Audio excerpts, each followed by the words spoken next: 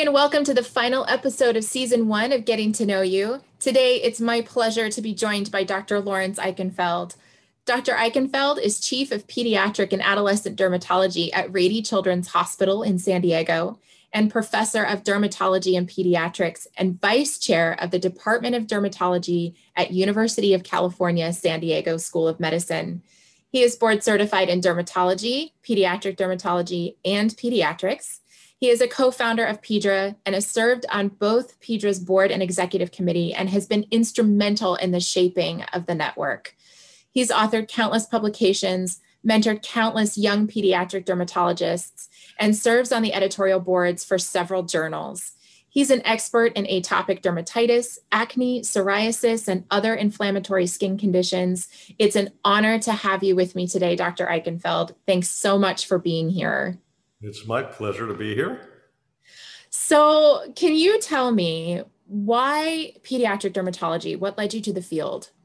So it's interesting actually because in medical school I didn't do a single day of dermatology, just the way it worked out. Though I have a very nice relationship with my alma mater, Mount Sinai, and the dermatology department now. I didn't do a day of dermatology. Was interested in sort of everything in medical school, but decided I'd go into pediatrics. And I remember sitting with my mentor, considering where I might go. And I remember I was actually interested in coming out to San Diego, to the West Coast. And my mentor, Kurt Hirschhorn, said, it's too nice out there. You should go to Philadelphia where you'll work hard. And so dutifully, I went down to Children's Hospital of Philadelphia to do my pediatrics training. And it was during that time that I saw pediatric dermatology as a specialty with Paul Honig, who became my mentor. And I saw this field that, was so important as a specialty in pediatrics. It had the pleasure of having sort of very common conditions as part of it, and you could get this continuity of care of patients, but also the situation where there were incredibly challenging conditions, that were just tremendously impactful to patients. And it also seemed that there was a lot of stuff to be worked out in the field. It was still a relatively young field and lots of questions about what causes diseases and how to manage them that would have opportunities to make contributions over time. I love that story. That's great. I love how pediatric dermatology sort of came to you and you were able to see that it was the right fit. That's really great. And you did get into pediatric dermatology when it was a relatively young specialty. So what was that like and how has the field changed? Yeah, so number one, it's different because we have steady ways to sort of flows for people to make it into pediatric dermatology. Increasingly we have medical students who decide they may want to do pediatric dermatology and they have their track for doing that. And clearly we have a fellowship. At the time I did it,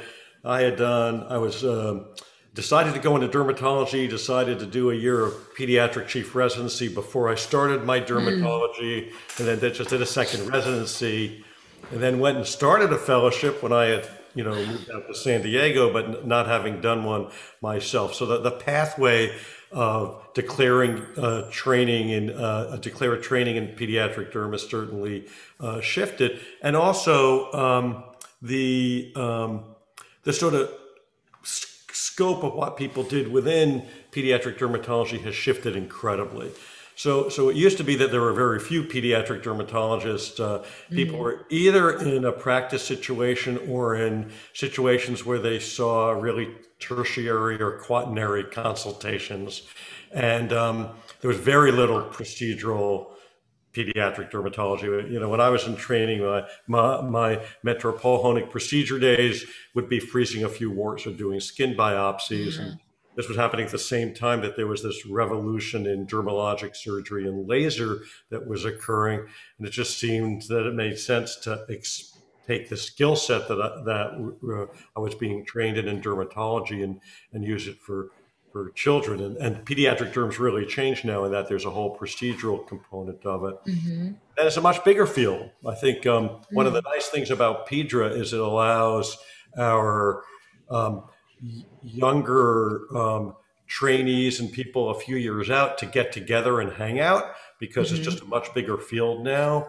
And one of the nice things about pediatric dermatology is that we're very mutually supportive. We enjoy each other's company as a rule, and we're dedicated in this field to helping patients and their families. And we always played well together and really had great relationships. And I think Pedra's really helped as the field of pediatric derm's gotten bigger.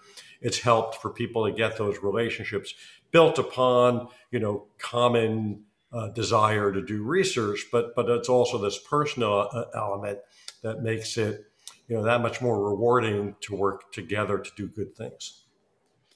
I definitely feel that. I mean, coming into the network as support staff was, for me, almost 5 years ago now, it's a little intimidating, but then, I got to know everybody really quickly, and it's just a really great group, and everybody is so friendly and so welcoming and so open. And I think that's been the key to so much success within research, just in the short 5 years that I've been a part of Pedra. Actually, it goes back to the history of the people who started pediatric derm in the United States, because I remember my first meeting, I was not yet in pediatric derm. I was a chief resident of pediatrics.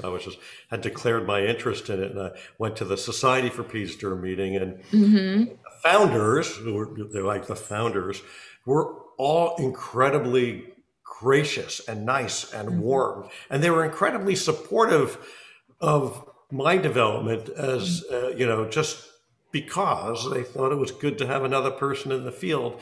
And I think we try to keep that same feel. People really enjoy each other, and as I said, and enjoy doing the good things that we do.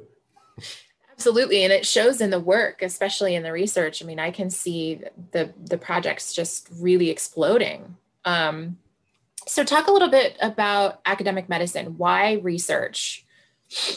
Yeah, so I think, one of the things I've recognized, having done it for a while, is that I love taking care of patients, and I love practice. But one of the differences being either in academics or even people in private practice who have a research interest is that part of my job is to identify what we don't know or what we can do better. That's different. It's not, I always believe you want to have, you want best practices. You bring the best way to take care of your patient. But then they're going along with that is like, well, how good is the data that this medicine works? And, do we really understand the disease, and can we do better? There's so many diseases that are so terrible. What can we do? What can we do differently, and how can we get insights into treating them? And the explosion of knowledge in the field's just been incredible, and certainly it's going to continue. In the next 10 years, we're going to have this revolution of personalized genomic-based therapy for our birthmarks and our genetic diseases, and we're going to have continued breakthroughs in our inflammatory skin diseases based on just where the science goes. But for people who are interested in research, it's about asking questions, not just, doing what you were trained to do, but sort of figure out when we need to do better and what are some of the issues behind our selection of medicines, and how can we take new ideas and discoveries and bring them to make our patients' and families' lives better. So this seems like the perfect time to talk about the development of Pedra.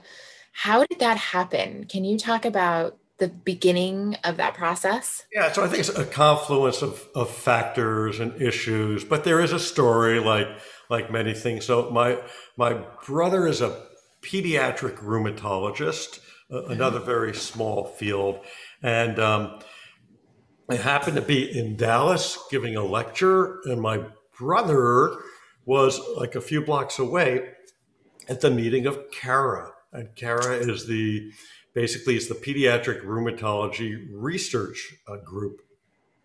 So I basically just said, "Hey, let's get together." So I walked over and met him for a drink, met some of his colleagues, but then we were talking about what the meeting was he was at, and the meeting was basically independent of the annual rheumatology association meeting that the pediatric rheumatologists had decided to get together as a consortium to do collaborative research. And I thought to myself, wow, that's interesting. And I know that the rheumatologists, they're not really as mutually supportive as the pediatric dermatologists are. They tend to be more a competitive group. Okay. And yet they have this thing working. I actually was at once at a meeting where someone said, "Oh, you work with so and so. Well, kick her in the knee for me." Oh no. Anyway, so I came back from the meeting and said, this makes total sense. Mm-hmm. Community, it's really right as the field's developing to do more and more research. So, I got back and thought about it, picked up the phone, spoke to Amy Power, my good friend and someone I thought would be a great leader to help bring this to fruition. And then we started to develop it, and it's amazing how in a few years it's grown in the way it's grown. Really rewarding. It's an amazing, inspiring place. And I'm not even in the thick of the research, and I get to watch all of this happening, and I am inspired. I love Pedra. Yeah. Well, and also, I mean, it started off. The idea is that um, you know, every center has smart people who can do work and do research, but Mhm. it's both in collaboration. There's numbers, there's power, they're sharing the best ideas. And it's amazing how it's grown the amount of research that's being done, and it's Mhm. grown both research that's being done in individual centers, but then of course the collaborative. And I think it's changing the field. We're now regularly putting together consensus statements and guidelines, or documenting what we need to do to move the field forward in different diseases. So it's been, I think it brings a lot of energy and creativity. I think individuals move things forward, but groups move things forward quicker and better. Mm. Yeah, absolutely. Can you talk a little bit about why inflammatory skin disease was your primary focus? Yeah, well, first of all, it's so common. I mean, between Mm. acne and atopic dermatitis, where you have 12 to 15% of kids with this tremendous variability. In acne, it's like 70 to 80% of people have Right. acne to some degree. Add to that psoriasis, less common, but incredibly impactful. And so I just found myself in the middle of things. So with eczema, for instance, it seemed like pediatric eczema was like a really big deal. The prevalence had increased from 5 to 15% in the amongst young Wow. children, and there wasn't much like stuff going on in the field.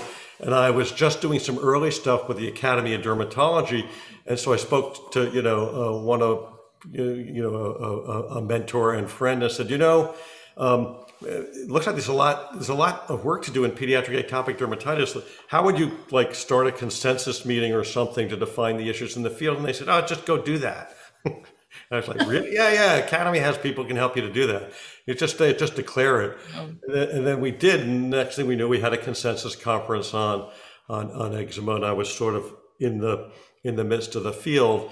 And there's obviously differences in different diseases, but there's a commonality of how inflammatory disease impacts the individuals, and certainly it's a family affair to a degree. In atopic dermatitis in patients who are moderate to severe, the impact's incredible, and there's been a lot of accommodation to the mhm. disease where people don't think they can get better. And it's really incredible to see the revolution in therapy we're having now with new topical and systemic agents, and increasing research to see if we can turn off the disease in early life, and change its course.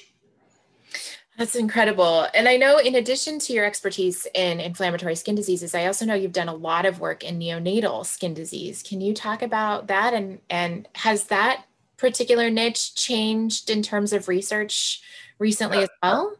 So yeah, we built on some of the work um, of our first leaders in pediatric dermatology. So Nancy Esterly, who trained Mm. so many of our Hmm. leaders in pediatric dermatology. So she was a leader's leader, and she had sort of written the first textbook on neonatal dermatology and described so many conditions um, and so much of our more challenging diseases or genetic diseases or birthmarks obviously present in neonates. Mm. So it seemed like an area that we needed to sort of carve out more time and energy, both in terms of training our specialists in neonatal conditions, and then our pediatric colleague neonatology specialists who take care of the children, but we're happy to have more information on the neonatal conditions.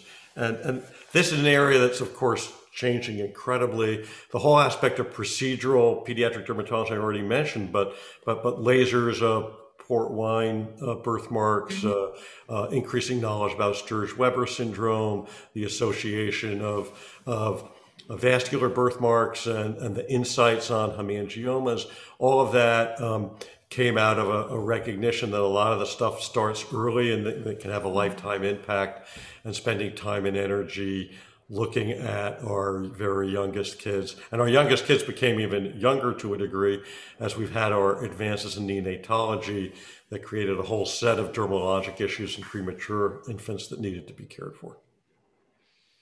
Well, Dr. Eichenfeld, I feel like I could talk to you for so much more. We've just barely scratched the surface, but I want to be sensitive to time. So before I let you go, is there anything about yourself that you would want to share with our viewers and listeners? Something maybe not everybody knows, or a hobby you might have? Well, while I love my professional career and of friends and colleagues, really throughout the world in pediatric dermatology, this other stuff I do. Um, I love, I run and running and books on tape is something that keeps me rolling. I have to say, this has been a different thing this year with COVID. I've done a lot of virtual meetings where I like listen to like plenary sessions from the AAD while running, Mm-hmm. and I have a love of theater. So Oh, cool. yeah, so long-standing, one of my dear friends who I grew up with was very early on in that field, for years I used to go see everything on Broadway with him as he was sort of doing his Wow. training, and then he did it professionally, and I just both myself and family love to